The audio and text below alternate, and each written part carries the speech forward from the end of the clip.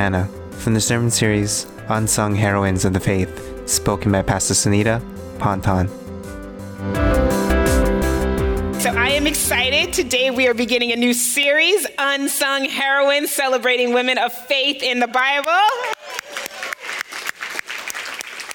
Over the next few weeks and going throughout March, which is Women's History Month, we are going to be looking at the lives of some women in the Bible who have pressed into their faith in profound ways. And we would be remiss if we didn't learn from their wisdom. Our faith and how we approach it and what we learn about God is not just what we learn from men. It's not just what we're shaped by men. Women throughout time have been the backbones of Christianity. From saving nations to serving Jesus to financing the early ministry of the church to becoming martyrs and living as missionaries in foreign lands to preaching and teaching and serving in churches and raising faithful children and calling nations to justice. But unfortunately, only certain names are heralded and certain lives are deemed worthy of preservation in our collective memories. But we want to change that at Metro. The stories of women of faith matter. And the women we will encounter over the next few weeks are heroines of our faith, not because they slayed giants like David, but because they overcame the giants in their lives through incredible faith and perseverance. So I am excited and proud to begin this series with all of you, and I do mean all of you because that includes you too, brothers. Just because we are talking about women does not mean that you can tune out or stop attending church for the next couple of weeks. Somehow, women have figured out a way to learn about God from men, and we hope that you will learn about God from some of the women. Amen? Amen. Because whenever the word of God goes forth, we can learn something. So this morning, we are going to begin our series by talking about Hannah. And Hannah is not necessarily an unsung hero. We are probably very familiar with her story. Some of you might even be named after Hannah. Pastor Peter talked about that earlier. I found out that is quite a very Asian thing to do, to name your children after women in the Bible. So there might be some Hannahs here. You might know someone who is Hannah, who was named after Hannah in the Bible. So you know the story very well. Hannah stands out as a heroine of our faith because of her deep faith in the midst of intense heartache. And when we look at the history of Israel, we see that it was Hannah's intimate relationship with God and her faith that turned the tide for the people of Israel. Through Hannah's faithfulness in the face of her own personal heartache, she would give birth to a son. And her son Samuel would be the transitional figure between the judges and the kings, and he would try as best as he could to keep Saul and David on track before God. But even more than a mother, Hannah is worth our attention because of her deep faith and heartfelt prayer while enduring much heartache. She never gave up on God. And that's what makes her a heroic woman of faith. So if you have your Bibles, please turn with me to 1 Samuel chapter 1, verses 1 through 20. 1 Samuel chapter 1, verses 1 through 20, and it's also behind me on the screen. Here begins the word of the Lord. There was a certain man from Ramathaim, a Zuphite from the hill country of Ephraim, whose name was Elkanah, son of Jeroham, the son of Eliahu, the son of Tohu, the son of Zuph, and an Ephraimite. He had two wives.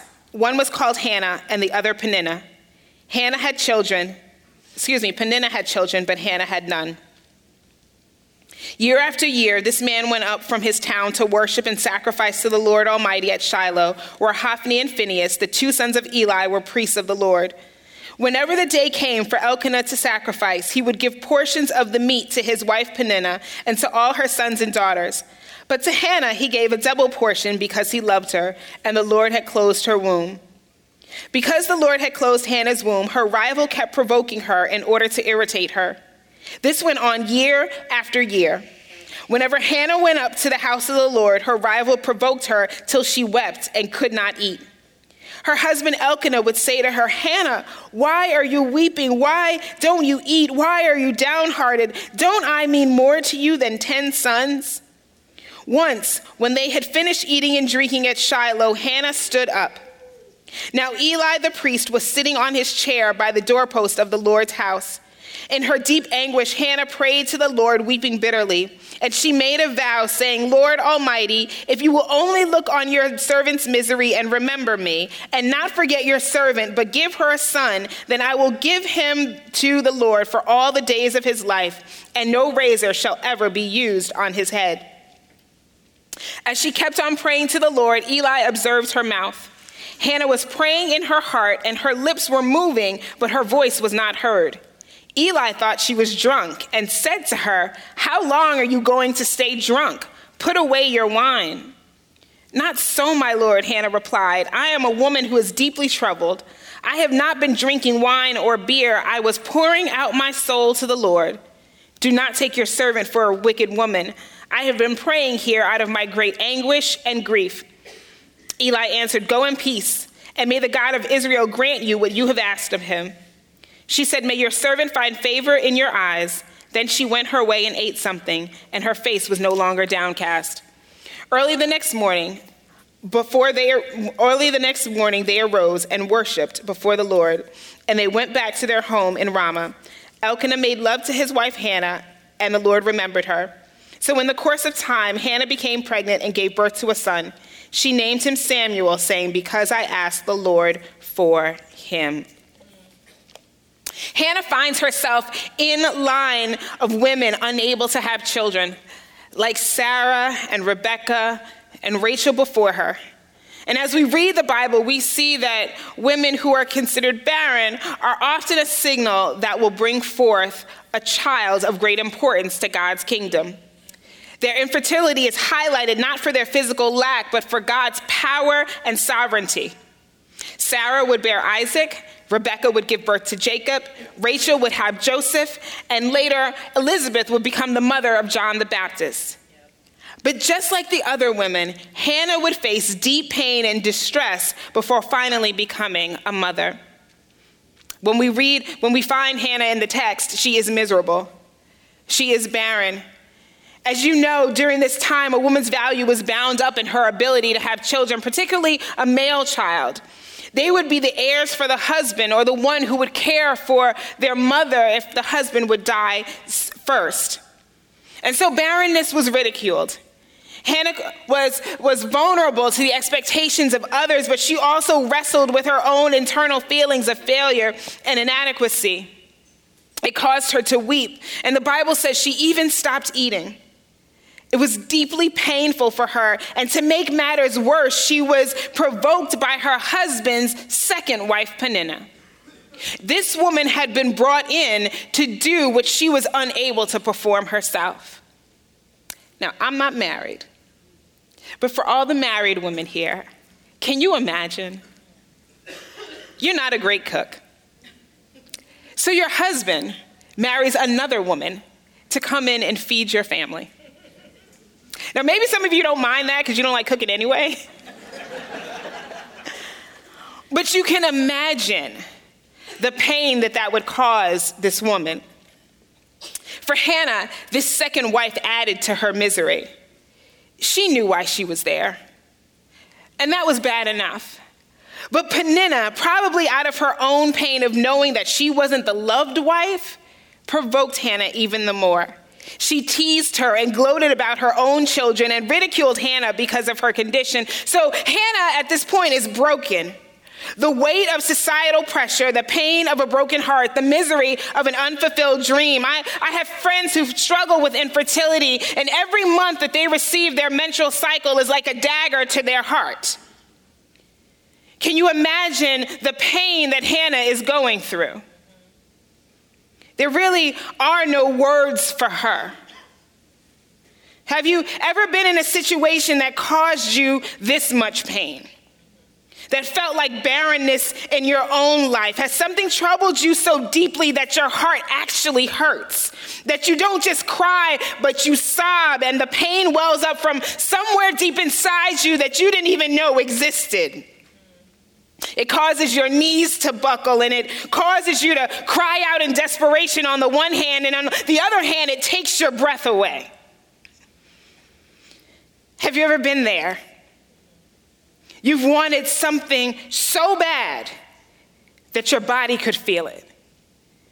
For your prodigal child to come back.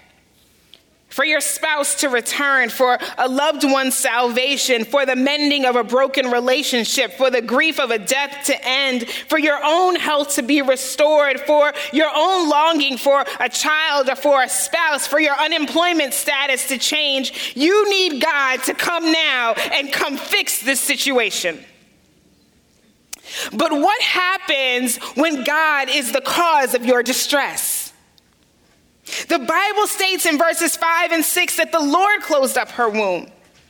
Through no fault of her own, Hannah is barren. This was the will of God. And this can be hard for us to wrestle with, that the Lord would cause us to endure so much pain. But King Solomon reminds us in Ecclesiastes chapter 7, verse 14, in the day of prosperity, be joyful. And in the day of adversity, consider God has made one as well as the other. And Job, after losing his money, his children, his failing health, his wife demands that he curse God and die. And he says to her, shall we receive the good at the hand of God and not also receive the bad? We don't like to admit it, but sometimes God puts us in these difficult situations. While God is not the author of evil, sometimes he just allows something to happen to us and he affirmatively puts it in place to grow our faith. We must learn to accept the things that excite and thrill us, as well as the things that are placed there to stretch us and to mature our faith. Because we know that if it comes from God, it is wrapped in love and it is part of the all things that work together for good for those who love God and are called according to his purpose. The purpose of Hannah's brokenness was not just to cause her undue pain. There was a purpose that God would fulfill through her, not just for her, but for the entire nation of Israel. Hannah was in a situation created by God, and God was the only one who could fix it. So what do you do when you've been living with this pain for so long? What do you do when you've been waiting? How do you handle the soulful agony? Hannah shows us how to have heroic faith in the face of heartache. To have heroic faith in the face of heartache, first, we must stand up. Stand up. Hannah had a determined spirit, and she stands up in the midst of her pain. Look at verse 9. Once, when they had finished eating and drinking at Shiloh, Hannah stood up. Hannah and her family had traveled from Ephraim, their home, to Shiloh, where they worshiped. And part of the religious ceremony included bringing sacrifices to the animals, and those animals would then be cooked. And then the meal, it was a large, lavish meal, and the meal would be doled out amongst the family. And Elkanah would give Peninnah her amount for her and her children, but he would give Hannah a double portion because he loved her so much. But I believe that Hannah saw that as pity. She couldn't really appreciate that. And to top it all off, Peninnah continued to provoke her about what she wasn't able to do. But rather than wallow in her sadness and heartache, Hannah stands up. Her standing is as much metaphorical as it is actual. She stands up to go to the sanctuary, but more than that, she stands up so that her spirit would know that we're not going to sit down anymore. She determines that she is not going to sit in her misery anymore. In spite of, or perhaps because of her infertility, Hannah is a strong woman of faith. Hannah had suffered enough that it strengthened her resolve in God.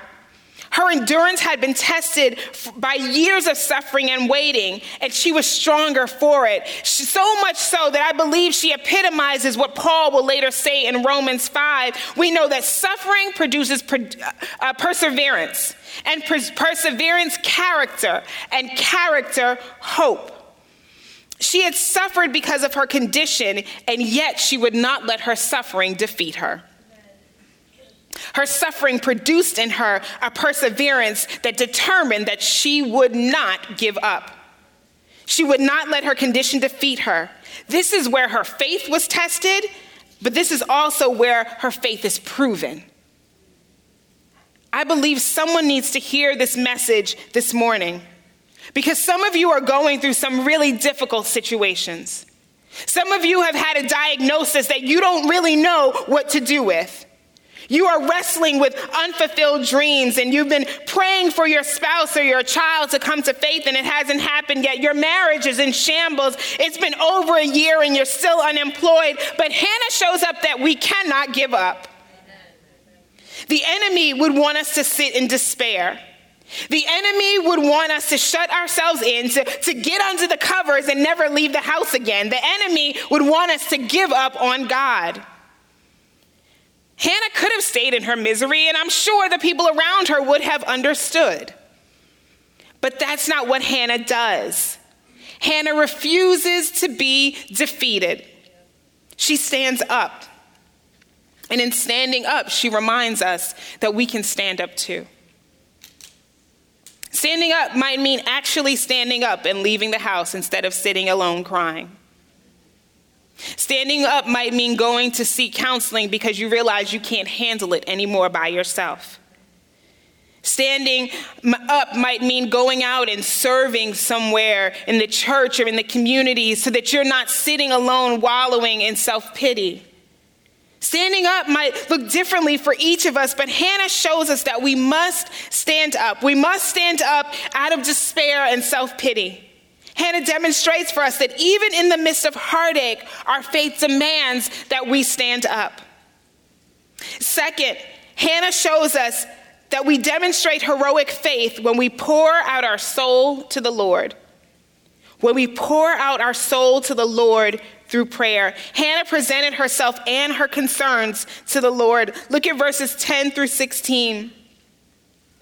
In her deep anguish, Hannah prayed to the Lord, weeping bitterly.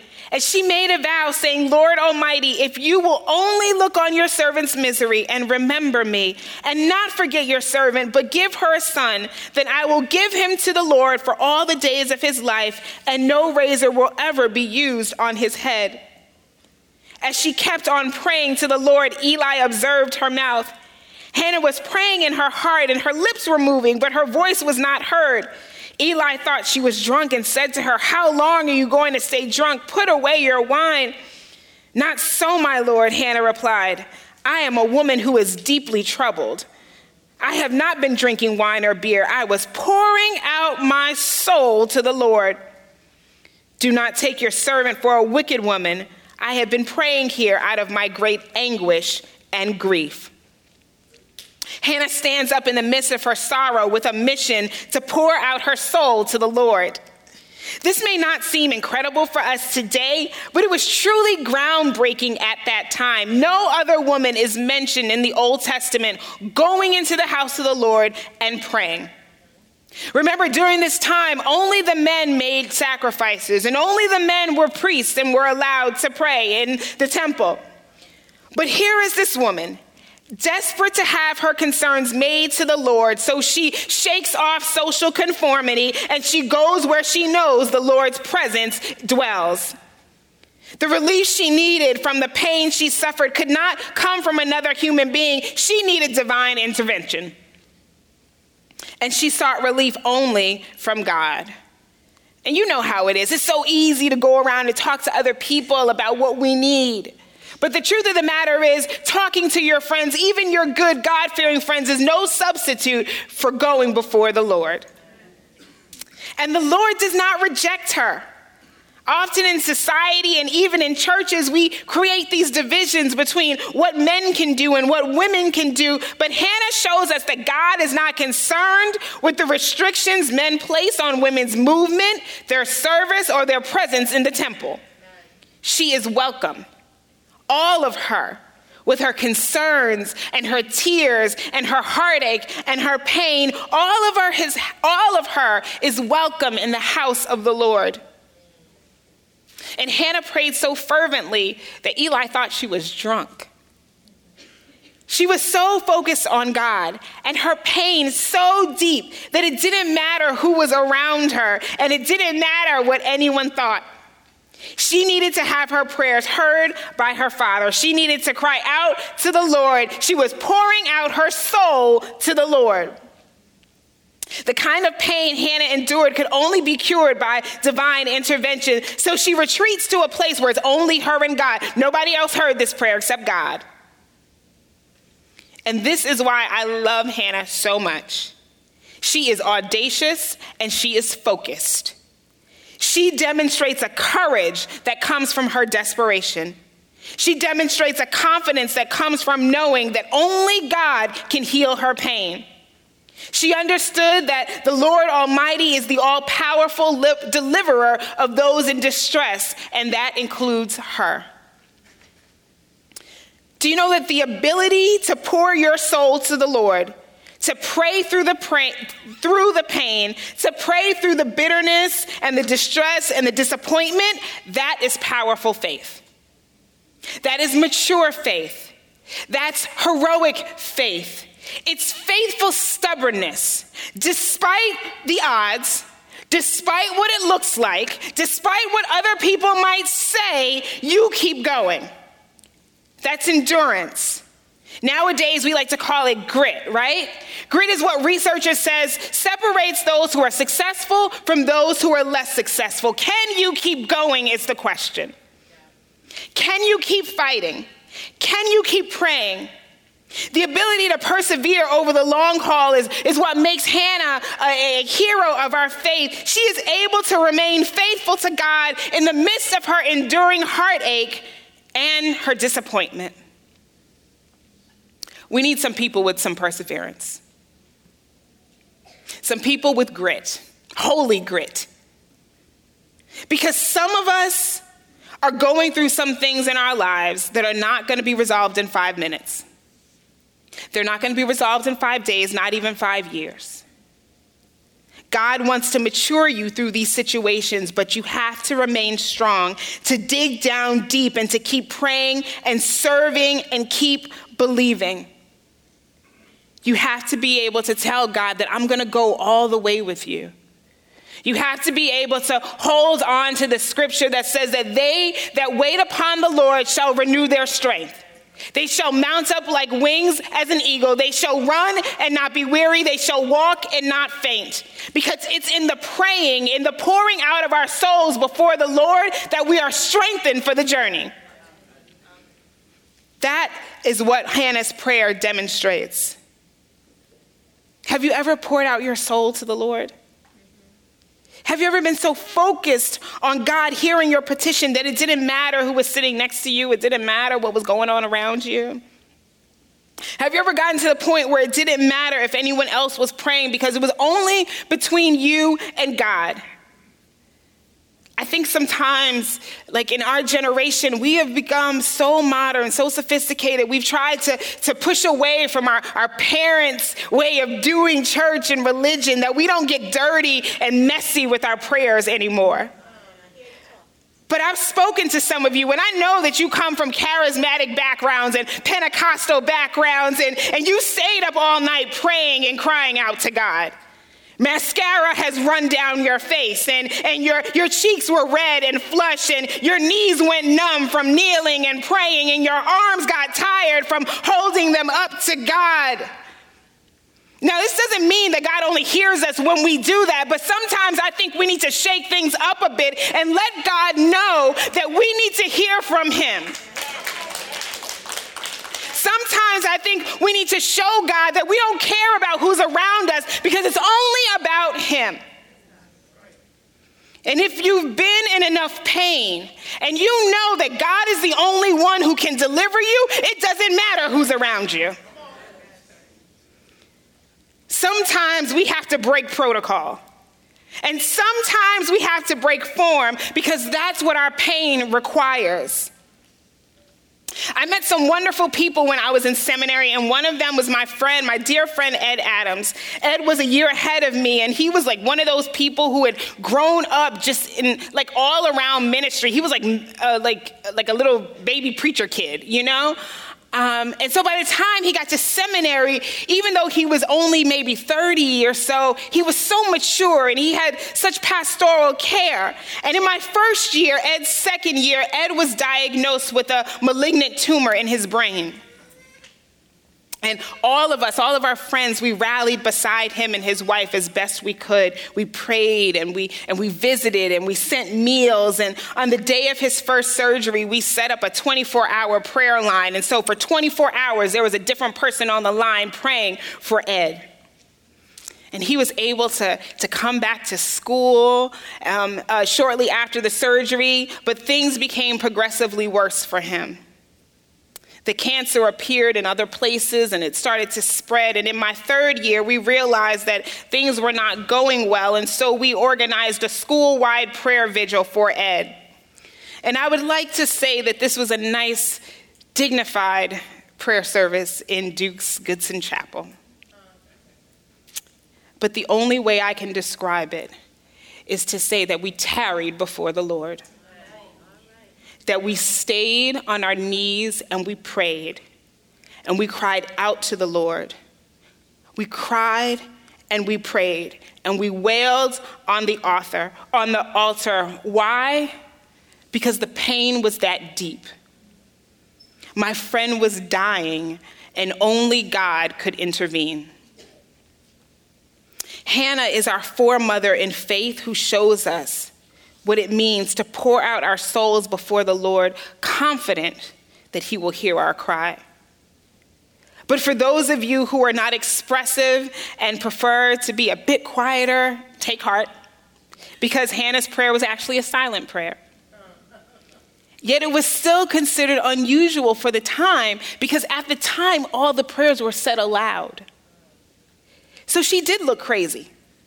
She did look like she was talking to herself. She did look like she was drunk. But no, hers was actually a very personal, desperate prayer. It was so unusual that Eli is skeptical. It was so powerful, however, that it remains a model of prayer for Jews even today. Her prayer is the reason why the primary Jewish prayers are said in a whisper. Hannah demonstrates a boldness even in her posture of prayer because she knows that only God can deliver her from her pain. But it's not just the mode of prayer, but the content of Hannah's prayer that is important. She models submission and sacrifice when she makes her vow to God.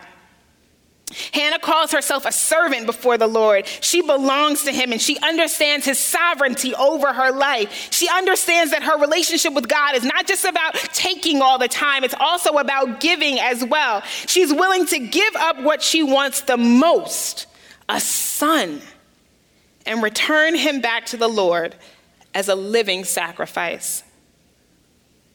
Hannah makes an incredible vow to the Lord. The very thing she loves the most, she is willing to give up. Now, Hannah doesn't do what we tend to do. We do the, God, if you give me this car, I will go to church every Sunday. Right? Or maybe if we're more spiritual, we say, God, if you just get me out of this situation, I'll never ask you for anything else again. Right? We know better than that. But Hannah's vow was sincere, and it was serious. She keeps her vow.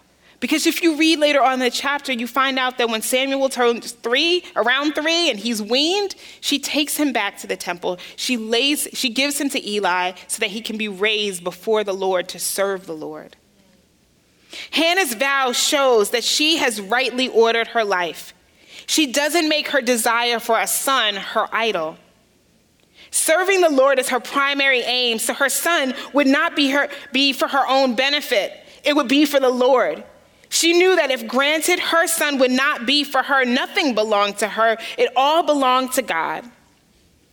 Hannah submitted her dream for a son to the Lord, and as desperately as she wanted a son, she was willing to sacrifice him back to the Lord. That is a heroic woman of faith. But let's get honest about prayer a little bit. Sometimes you can pour out your soul, cry more tears than you know you had, and God does not grant your request. We get frustrated and we said, God didn't answer my prayer. But that's not true. He did. We just don't like the answer that he gave us. God always answers prayer. It's either yes, no, or not yet. But so often we go into prayer forcing an outcome on God, and then we become disappointed and lose faith when he doesn't do what we ask of him. I've prayed for people to be healed, and some have. My Uncle William is a survivor of colon cancer. I'm so grateful. And then others, like my mother, received their healing in heaven. I've prayed for situations to change, and sometimes they did, and sometimes they didn't.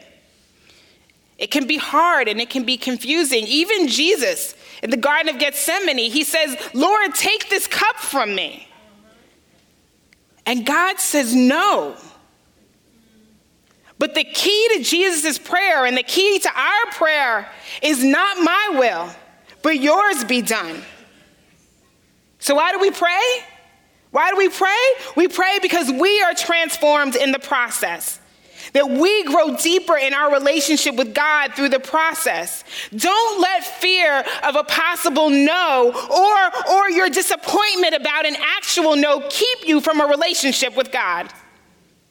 There is more to God than just answering our prayers. Hannah didn't know what the outcome would be, but that did not stop her from going to the Lord. The night before Ed's first surgery, a few of us came to visit him in the hospital. And in the midst of our conversation, Ed, in his very wise way, dropped some really important truth to us.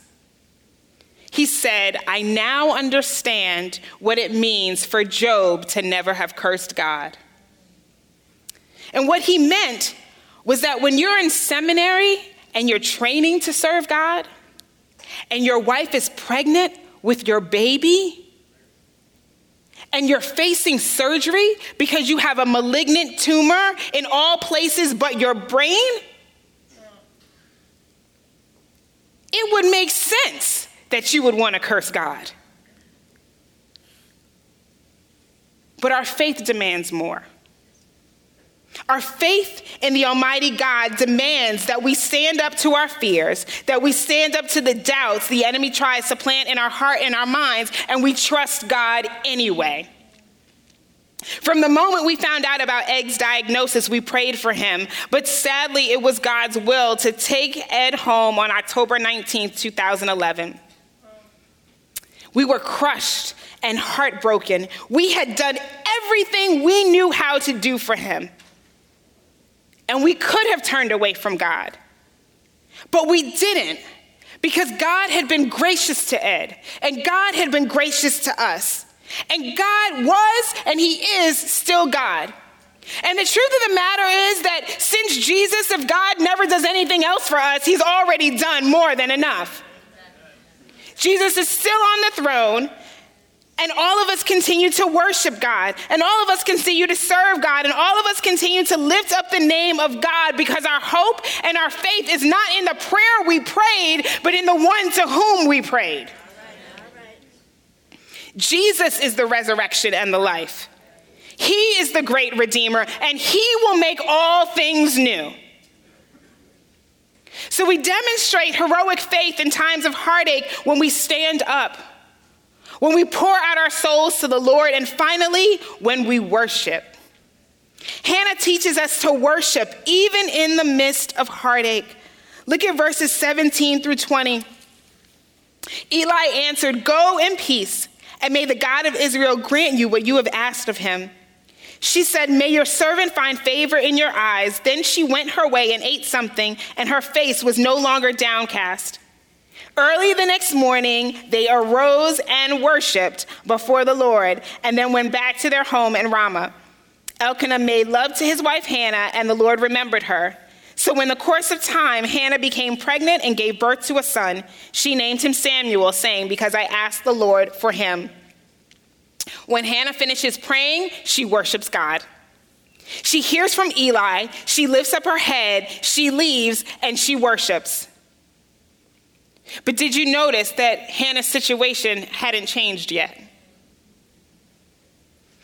Eli had pronounced a blessing over her, but that was no guarantee that God would give her a son. God had never told her that she would become pregnant. She walked away still in her barren condition, yet she lifts up her head, she eats, and she worships. Her worship came before she became pregnant. She praises God before she ever held her baby in her arms. Why? Because Hannah understood that at the end of the day, God is still God. If Hannah never had a baby, God is still God. And if God never grants the requests that we have on our hearts, God is still God. Yes, we praise him because he answers prayers, but even more so, we praise him because he is Lord. And we praise him because he is sovereign. And we praise him because he is holy and mighty, because his love is steadfast and his grace is far-reaching. We praise him because he is faithful even when we are faithless. We praise him because he is the Almighty One. And we praise him because he gave us Jesus. Our worship is not dependent upon our circumstances, and it's not dependent upon our mood. Those things change day by day, moment by moment, but God is our constant. He is our constant. And that's why our worship should be constant. No matter what is going on in our lives, God remains the same. And Hannah knows this. Hannah laid her request before the Lord, and she left God to do what God will do. Her role, to worship. I can almost see her coming into the sanctuary, head bowed down, crushed in spirit, crying. She goes before the Lord as best she knows how, pouring out her soul, but when she leaves with her head held high. Because she had been in the presence of the Lord, she won a spiritual victory through her labor of tears and prayer. The rest was up to God. The psalmist reminds us, why are you cast down, O my soul, and why are you disquieted within me? Hope in God, for I shall again praise him, my help and my God. In leaving the sanctuary hope-filled, Hannah demonstrates great faith. Do you realize that the choice to smile in the face of heartache and distress and sadness and grief is an act of faith? It says to your heart and to your world and to the world that circumstances are not going to determine my countenance. My situation will not overwhelm me to the point of despair. Hannah chose to put her faith in God. She chose to not let her infertility keep her from trusting God. This is why she can eat. She had been depressed so much so that she didn't even eat. But now, having left the presence of God, having poured out her soul to the Lord, she gets up. She wipes her face, she eats, and she worships. She's turned her sorrow into praise. When we find ourselves in desperate situations, those are not the times to give up on God. Not at all. Those are the times that we press in even more. We stand up in faith, we pray, and we worship. The enemy wants nothing more than for us to give up on God. To fixate so much on our situation that there's no room left in our heads for God. But I know you've heard this saying before, and it's so true. We don't tell God how big our problems are. We have to tell our problems how big our God is. Worship the Lord, Hannah teaches us. Worship the Lord. Those of you who've been waiting for 5 minutes and those of you who've been waiting for 5 years, worship the Lord, because the Bible doesn't tell us how long Hannah had to wait. She had been married, and who knows how long before they realized that she was infertile. And then he married someone else, and then she had kids. Hannah had been waiting. But while she's waiting, she worships. And in the course of time, God remembered her and gave her a son. And when the Bible says that the Lord remembered Hannah, it doesn't mean that he had forgotten about her. No, that's a clue for us, the reader, that God is about to change, right? God's not about to change, that the situation is about to change. God is about to intervene and do something. And here he does. And God gives her not just a son, but he marks her in Jewish history. Her story is still read to this day by observant Jews on Rosh Hashanah. During the Day of Remembrance, her story is a reminder that God remembered the Jewish people, and he remembers us. What we think is hopelessness is not a barrier to God. It is an opportunity for us to trust him more. But let's be clear. The purpose of standing up in the face of heartache, of pouring out our soul to the Lord, of worshiping, is not to manipulate God into what we want him to do. In all these things, we are submitting to God and to God's will.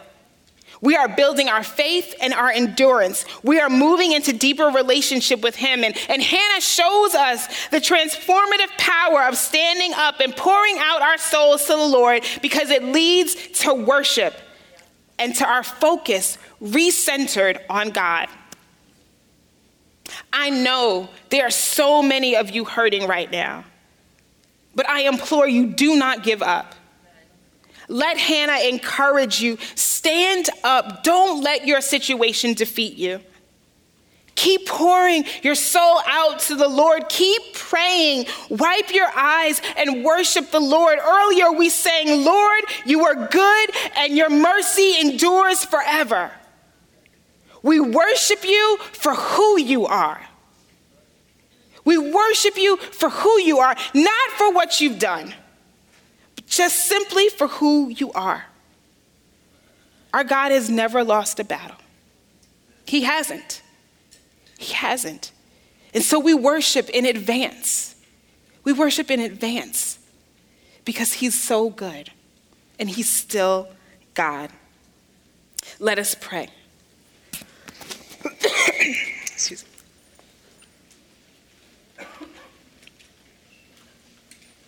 Almighty God, our Father, we thank you that you've never lost a battle. God, we thank you that you're always victorious. And whether we can see it or not, you are always at work in our lives. And so, God, we thank you. God, we also know that there are some in the congregation today whose hearts are broken for whatever reason, Lord. You know.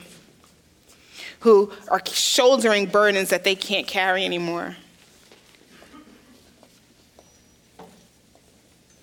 Where aching and longing reside in their hearts. And so, Lord, for a moment,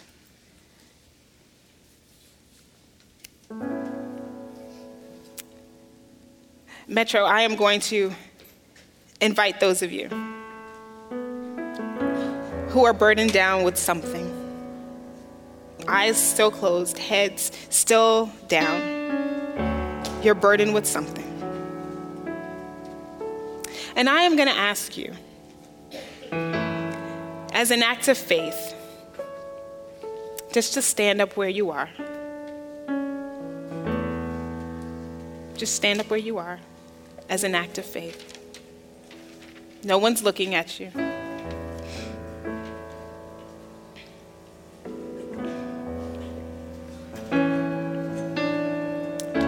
Heavenly Father, you see your children standing.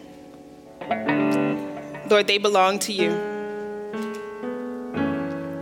God, they stand despite what they are going through. God, they stand to build muscle memory, not only in their bodies, but in their spirits, God, that they will not be brought down by the circumstances in their lives. God, they stand as an act of faith, God, trusting you that if they stand, God, you will hold them up. God, they stand in faith, God, because while they may not see the end, God, they know that you know the end. And so, God, on behalf of my brothers and sisters who stand, I pray that your grace would pour out upon them. I pray, oh God, that they might know your presence in a new way. God, and I pray that in the course of time, that you would break whatever is burdening them, God. God, I pray that you will strengthen them to pour out their souls to you, never losing hope. God, I pray that you would give them perseverance and endurance to get through this season, God, because it is just a season. God, I pray that they would worship you even through the tears, that they would know in their heart of hearts that you are still God, that you are still good, that you are still faithful, that you are still loving, that you are still kind. And God, for my brothers and sisters who are not standing, whose lives are going well right now, God, we say thank you. And we pray that they might be an encouragement to their brother or sister, that they might speak a word of encouragement, that they would pray with them and for them, oh God, that we might run this race together, Heavenly Father. You may be seated. God, we worship you today, not because we know the ending to the story of our lives, but we know the ending to your story, that you always win, that you're always victorious, God, that all things work together for good for those who love God and are called according to his purpose. And so, God, we thank you that you are with us, that you never leave us nor forsake us, God, and that we can put our trust and our faith and our hope in you. It is through your Son, Jesus Christ's name, that we pray. Amen. If you would now, I invite you to take out the communications card or your app and turn to the next steps. I want to take you through some next steps. We don't believe that the sermon ends here, that there's more that God wants to do in our lives. So if this applies to you, please check the box, one of these boxes. Number 1, for the first time, I am ready to put my faith in Jesus. If you've never done so before, I invite you to do that today. Get to know Jesus. He has a plan and a purpose for your life, and he loves you so much. And if you've never done that before, I invite you to check that box off and meet us outside those double doors at the next table. There'll be somebody there who will pray for you, who will give you more information, and we'll be following up with you about your journey. Number 2, I am going through heartache and I need to speak with a pastor. You cannot do this by yourself. And we don't want you to do it by yourself. That's why we're in community together. So if that's you, check that box off and we'll get back to you. Number 3, I will spend time worshiping God outside of church. We've got to do more than just this on Sunday mornings. Take your worship out with you throughout the week. So please check that box off if you're going to spend some time worshiping God this week. Number 4, I am free during the day on Tuesday, March 3rd to volunteer at Greco for Read Across America. If you have some time on your hands, one of the best things you can do is serve. And this is a great place to serve because we worship here. And if you're burdened down, this is a great opportunity because you can't be focused on yourself when you're in front of a whole bunch of little kids. So if you have time to do that, check that off.